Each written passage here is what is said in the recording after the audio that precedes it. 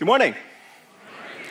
My name is Charles. I'm one of the pastors on the teaching team. I want to greet those of you who are here and those of you joining us by video in Traditions, the Gallery, Upper House, Fitchburg, those of you watching online, and those of you listening to our podcast. To the Chinese speakers in our congregation, 弟兄姐妹平安. To everyone, welcome to Blackhawk Church. We're very glad you are here. Now, this is the 11th sermon in our series called The Unexpected Kingdom. And in this series, we are reading this book in the Bible called the Gospel of Mark. It's a story that tells about Jesus, the Son of God, coming among first century Jewish people to tell them that what they've been yearning for has finally come. That their God, the God they worship, the creator God of the universe, has finally decided to act to reestablish his kingdom on earth through a Jewish king who's called the Messiah, who will one day rule over the whole world. However, this kingdom that Jesus proclaims is different from what the Jewish people expected. And so for the past 10 weeks, we've been talking about how the kingdom differs from first century Jewish expectations and how it differs from 21st century American expectations. Pastor Ben last week talked about power in the kingdom of God, how there's King Herod who abuses power, and there's King Jesus who shares power. Jesus sends out his 12 most closest followers, they're called disciples or apostles, and he sends them out and they go out and preach the kingdom, they heal diseases, they drive out demons, they do everything that Jesus does. That's the nature of power in the kingdom of God. And then the disciples come back. In verse 30, the apostles gathered around Jesus and reported to him all they had done and taught.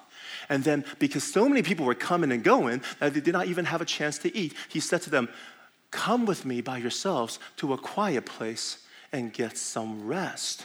So, the disciples come back and they're like, "Oh my God, this is an amazing story. I met this guy, had this great conversation. There's amazing healing. Oh, Jesus, you got to hear this one." And Jesus is like, wait.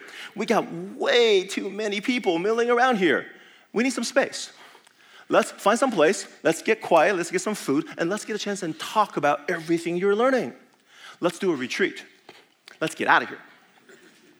And that's where Pastor Ben ended his talk last week. And we need to know this because the passage we're reading today is a direct continuation. Everything we're going to read happens within the next 24 hours. A little preview. Jesus' plan for doing a retreat goes haywire. The retreat does not happen. Instead, we have two stories. And in both of them, Jesus does something absolutely miraculous.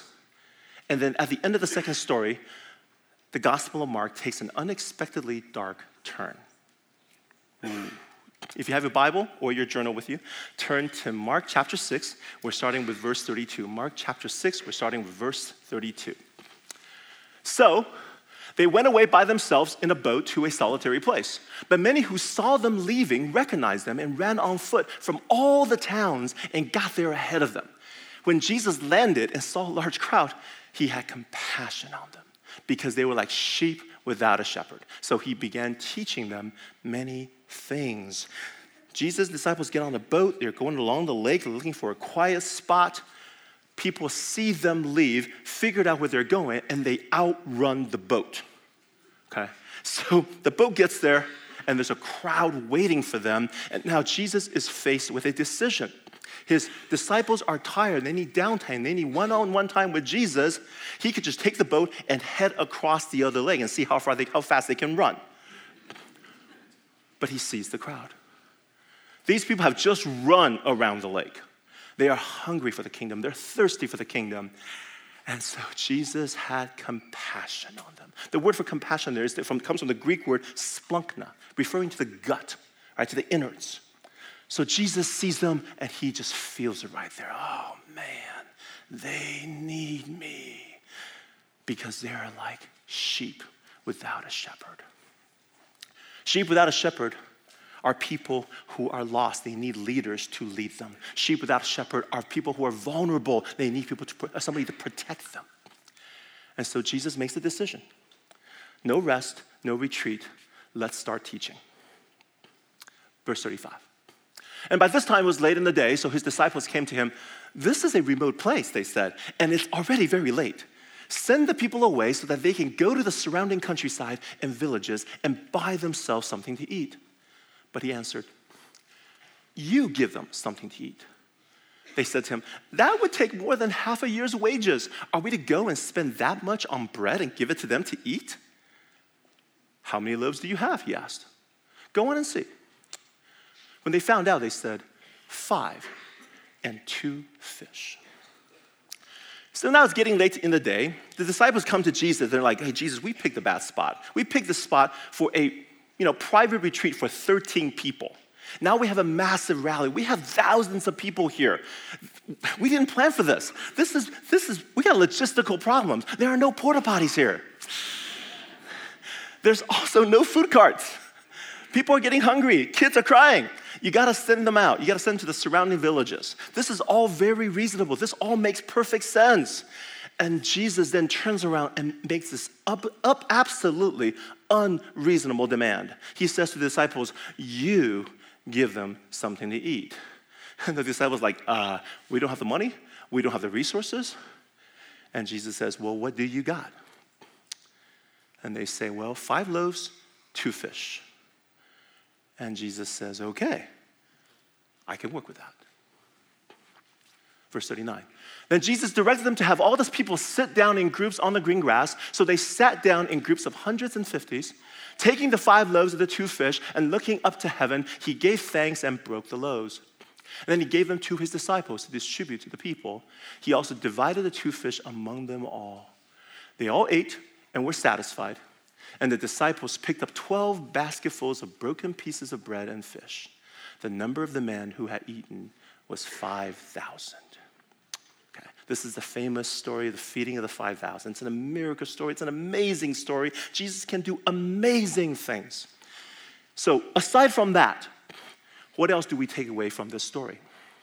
Well, here's something right on the surface, something that we absolutely cannot miss. Okay, and that is this. God has made it such that for his kingdom to function, to prosper, he needs human partners.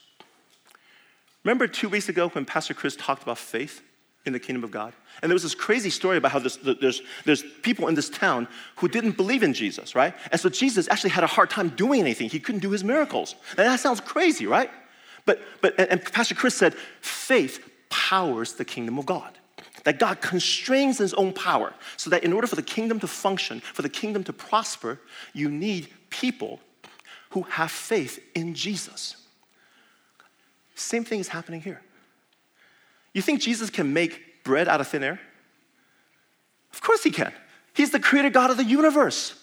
I mean, 3 weeks ago, we saw him calm the storm and calm the seas, right? Nature responds to his beck and call, and yet here he says to the disciples, you give them something to eat. But Jesus, we don't have enough. Well, what do you got? You don't think that's enough? I'll make it enough. I'll make it enough. But here's the thing, your participation is required. Jesus can do amazing things if you give them what you got. If you don't jump in, it doesn't happen. So many of us think, oh, God doesn't need me. You cannot be more wrong. God has made it such that he needs you. You represent his kingdom right where you are, in your family, among your friends, in your school, in your workplace. No one can offer God what you offer. And Jesus is saying, what do you got? I can do amazing things with it if you would give it to me.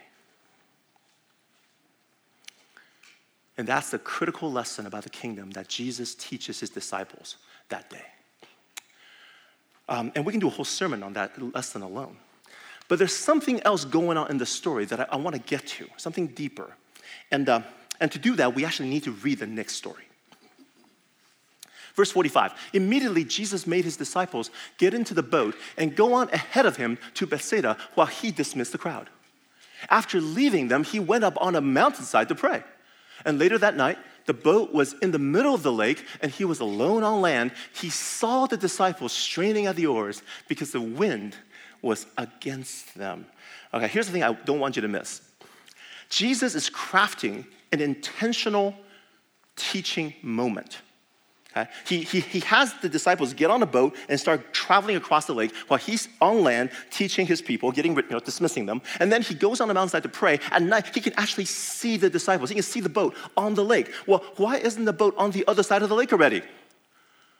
Well, because there's a wind blowing against them. And they're like rowing like crazy. The boat is stuck in the middle of the lake. Wonder why that is, huh? And shortly before dawn, so Jesus waits all night watching them rowing on the boat. Shortly before dawn, he went out to them, walking on the lake. He was about to pass by them, but when they saw him walking on the lake, they thought he was a ghost. They cried out because they all saw him and were terrified. Immediately, he spoke to them and said, "Take courage, it is I, don't be afraid." And then he climbed into the boat with them, and the wind died down.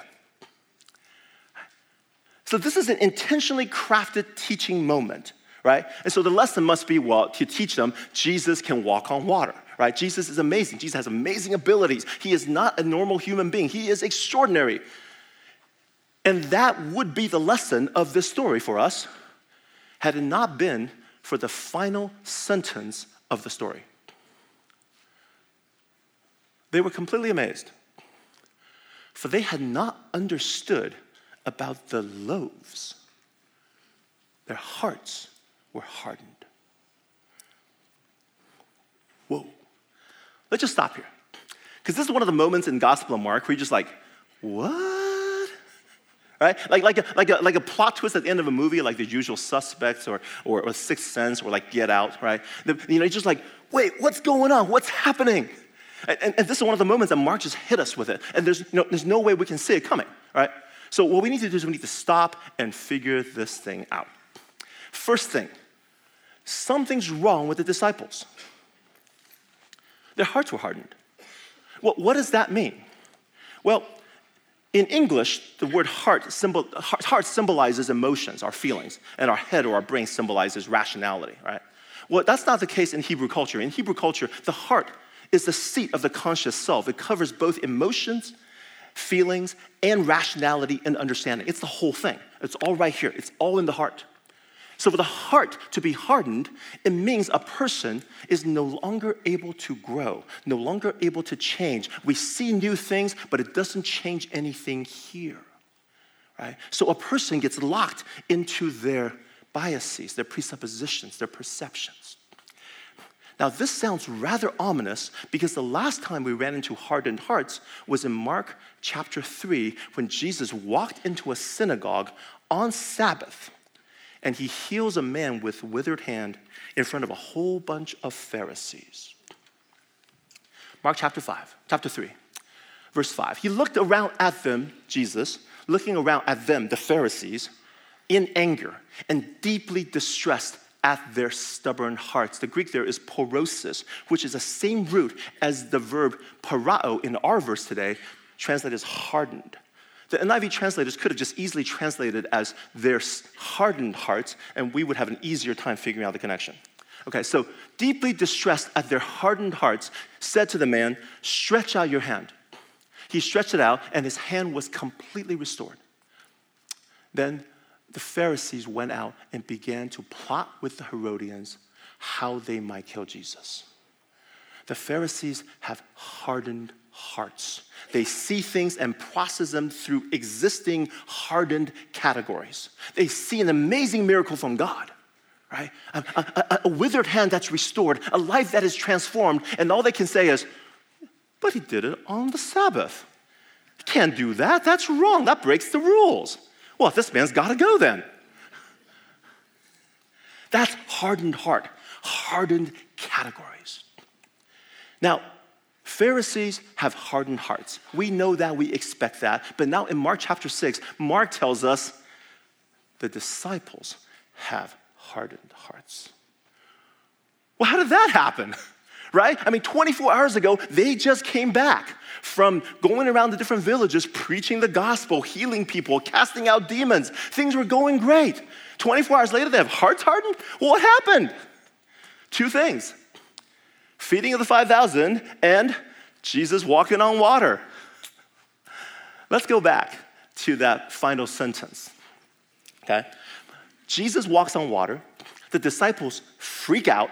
They are terrified because, Mark says, they had not understood about the loaves.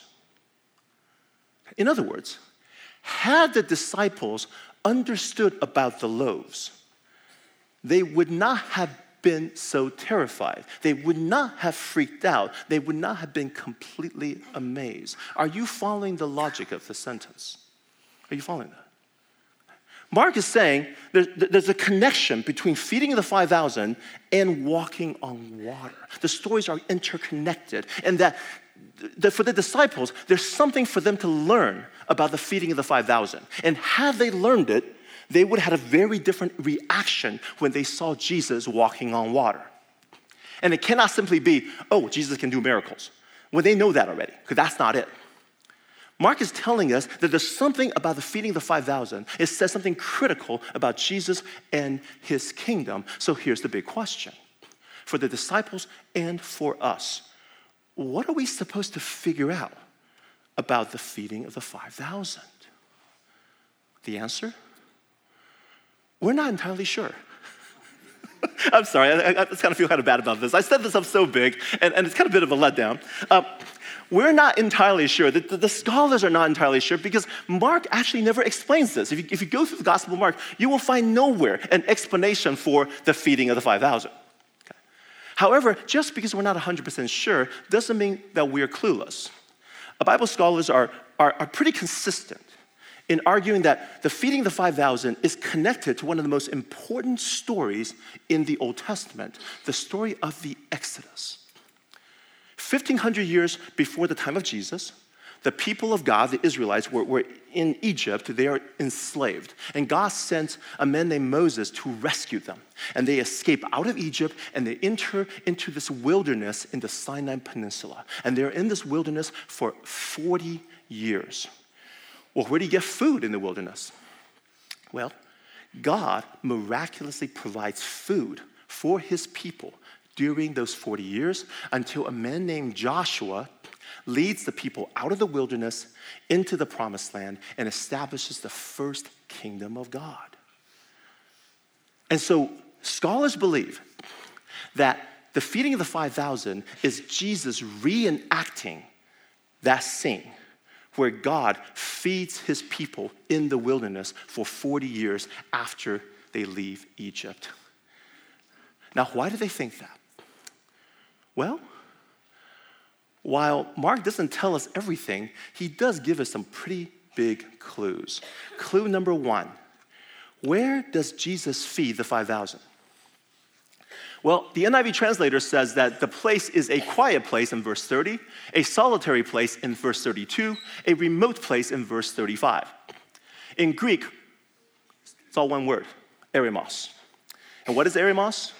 Eremos means wilderness. It is the Greek word used to describe where the Israelites were when they were in the wilderness for those 40 years after the Exodus. It's eremos, it's wilderness. Okay? Mark uses it 3 times to make sure that we don't miss this. Clue number 2, and this is audience participation. How many baskets of leftovers do they have? Good. How many tribes of Israel were in the wilderness? Good. Final clue, and this is the most obvious one. Mark described Jesus when he sees the crowd. He said he had compassion on them because they're like sheep without a shepherd. That phrase, sheep without a shepherd, comes out of the Old Testament multiple times. But if you're familiar with the Old Testament, there would be one instance that would be blaring like a siren. And that would be from Numbers chapter 27. In Numbers chapter 27, they are still in the wilderness. This is the ancient Israelites in the wilderness. It's at the end of the 40 years. Moses is getting old. He is dying. And here's what happens. Verse 15, Moses said to Yahweh, when you see Lord in all caps in your English Bible, that refers to God's personal name, Yahweh. Moses said to Yahweh, may Yahweh, the God who gives breath to all living things, appoint someone over this community to go out and come in before them, one who will lead them out and bring them in, so Yahweh's people will not be like sheep without a shepherd. And so Yahweh said to Moses, take Joshua, Joshua's Greek name is Jesus, son of Nun, a man in whom is the spirit of leadership, and lay your hand on him. So Joshua takes over the rule from Moses. He leads the people out of the wilderness into the promised land and establishes the first kingdom of God. Joshua is the shepherd so that the people of God would not be sheep without a shepherd. And if you remember from the first sermon of this series, Joshua's Greek name is Jesus. Jesus' Greek name is Jesus. Joshua and Jesus have the same Greek name. Okay. Let me pull it all together. Let's say that the scholars are right. Here's what's going on. Okay. Jesus does what Jesus does. Jesus, he reenacts key scenes from the history of Israel. He's been doing that throughout the Gospel of Mark already. And here in the feeding of the 5,000, he reenacts God feeding his people in the wilderness. Okay. Now, had one of his disciples actually figured this out, this would likely have been that person's thought process that day. Oh my gosh, there's so many people here. This is a complete mess. Oh my gosh, this is going badly. Okay, they're hungry. We're gonna get food. We have 5 loaves of bread and 2 fish. And Jesus is making them sit down. Oh, this is gonna be bad. This is a disaster. But wait a minute. They're eating. They're all eating. They're all getting fed. Oh, wait. I know what's going on. This is Exodus chapter 16. This is Jesus feeding the people in the wilderness. I know what's happening. Oh my gosh. Wait. What am I supposed to learn? Okay, in the Exodus story, God gives people the food. Well, here, Jesus is feeding the people with our food. Jesus is partnering with us to do what God does. That makes Jesus, he is the creator God of the universe. He is the God that we Jewish people believe in. Oh my gosh, I figured it out. Oh, wait, there's more. He's the new Joshua. We're the new Israel. We're in the wilderness right now. He's taking us and we're going into the promised land and we're going to establish the new kingdom of God. Yes, I got this thing. Yes. Wait a minute. If Jesus is reenacting scenes from the Exodus, there's other ones that I would do, right? I mean, there are other ones that we learn about from, say, Sunday school or watching movies like Prince of Egypt. The most iconic scene from the book of Exodus? When Moses parts the Red Sea and the people of God cross the Red Sea on the dry ground. Where is Jesus going to do that, huh? When is that coming up? Oh, wait a minute. He's sending us on a boat without him. How is he going to catch up? Maybe he's going to split the lake water and walk on dry ground and catch up and get into the boat. Well, that would be pretty cool, right? Nah, that's not going to happen. Oh, wait a minute. Oh my gosh, there he is. Oh my God, he's coming. And he's not parting the water. He's walking on the water. Yeah, go Jesus, go, yeah. Had the disciples actually thought about the loaves? Had they actually talked about the loaves on the boat? And they had all night to do it, okay? They would have had a very different reaction when they saw Jesus crossing. They would not have been terrified. They would not have been scared out of their wits. They would be amazed. But they would have been delighted. They would have laughed. They would have celebrated. And that's what Jesus is looking for from his followers. I don't know if you noticed this, if you're reading the Gospel of Mark, that Jesus doesn't like to explain things. Notice that? He says a lot of things that confuse people. He does a lot of things that confuse people.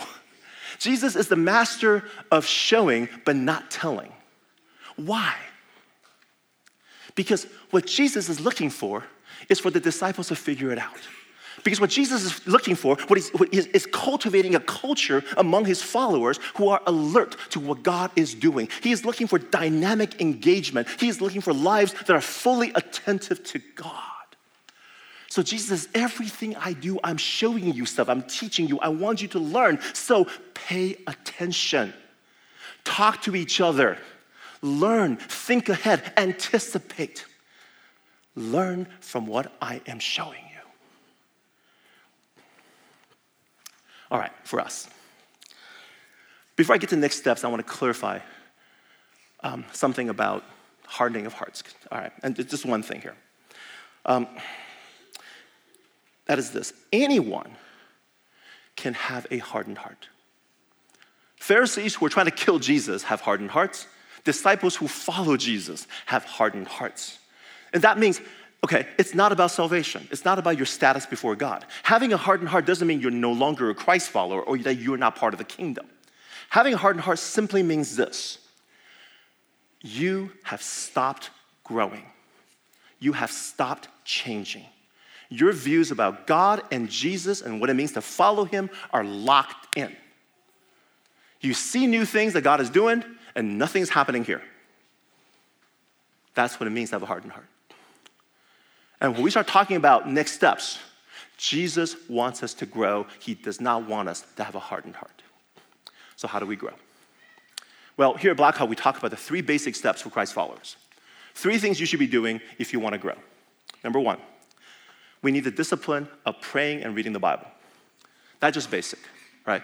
Talk to God, read what he says. How do you follow Jesus without communicating with him? Number 2, be part of a community. We grow best in relationship with other people. So we have life groups. We have men's community. We have women's community. We have student ministry. We have all kinds of ways to get involved with other people. Number 3, we serve. Serving is when we become truly who we're meant to be, when we serve other people. So if you're looking for opportunities to get involved in community or to serve, go to the info desk at the various sites or go to our website. Okay. Pray and read the Bible, community, serve. Now, if you're already doing those 3 things and you want to go a little deeper, I want to suggest something that comes straight out of the passage today, and that is this.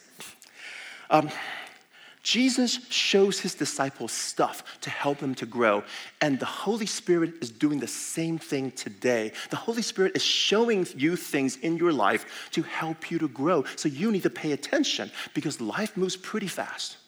If you don't stop and look around once in a while, you could miss it. And yes, I'm aware that I just quoted Ferris Bueller. But he makes a pretty good point, okay?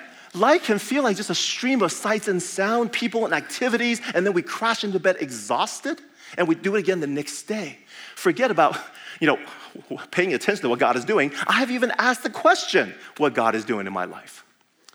So to do this, there's a couple things. One is, if you're the kind of personality that this works for you, okay, you do this by yourself, okay? Put something in your calendar. 5 minutes a day,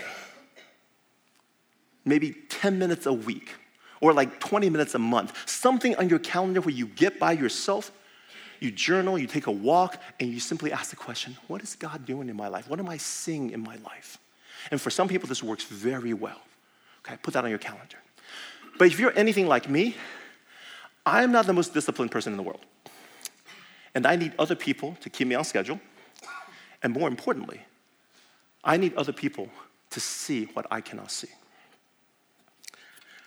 I have a friend. We talk on the phone every week. It's a very simple phone call. He starts and tells me about his life, what's going on.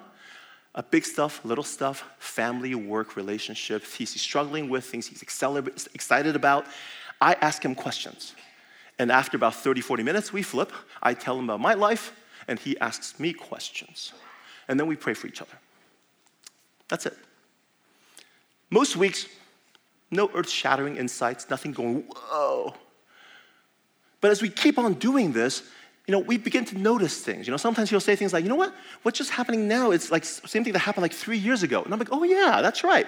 You reminded me. That's one of the benefits of having somebody look at your life for you. And because we've been doing this for over 20 years, he sees the trends. He sees the major themes. And he connects the dots in my life to help me think about what God may be doing what God is trying to show me. Now, I'm not saying you have to do the same thing, right? It could be 2 people, it could be multiple people. It could be once a week, it could be once a month, it could be in person, it could be by the phone, okay? But here are the 2 things you absolutely must have. One, you need to trust that person or persons. And second, you need to be intentional. We're doing this right now for this reason. That's how the whole story started. Remember, Jesus was trying to be intentional. Let's do a retreat. Let's get out of here. Let's get together as a group and share about what we're learning, what we just went through. Let's figure this out. Jesus was being intentional.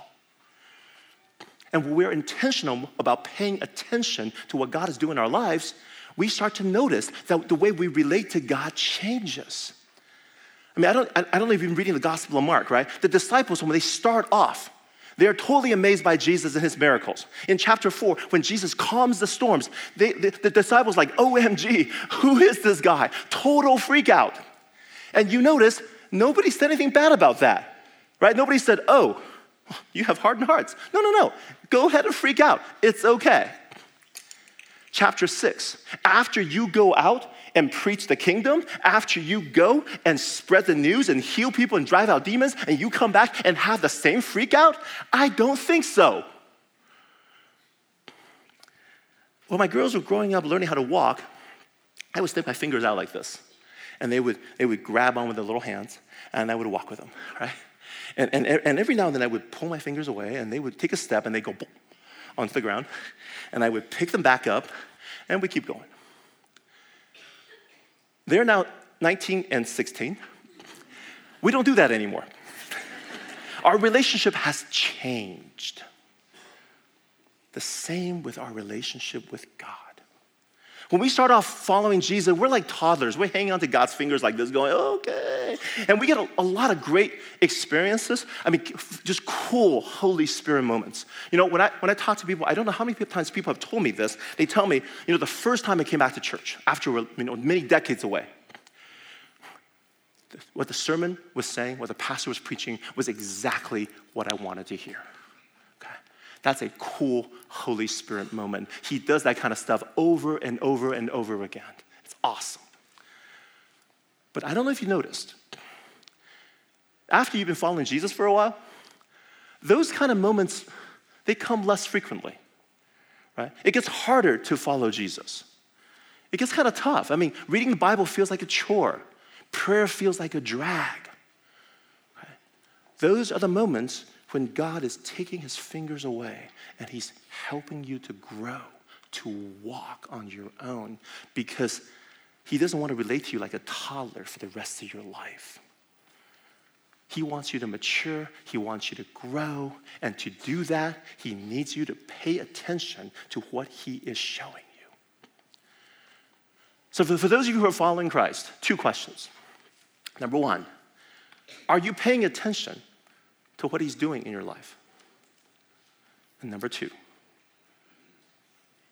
is your relationship with God changing? Are you growing? Let me pray for you. Let me pray for us.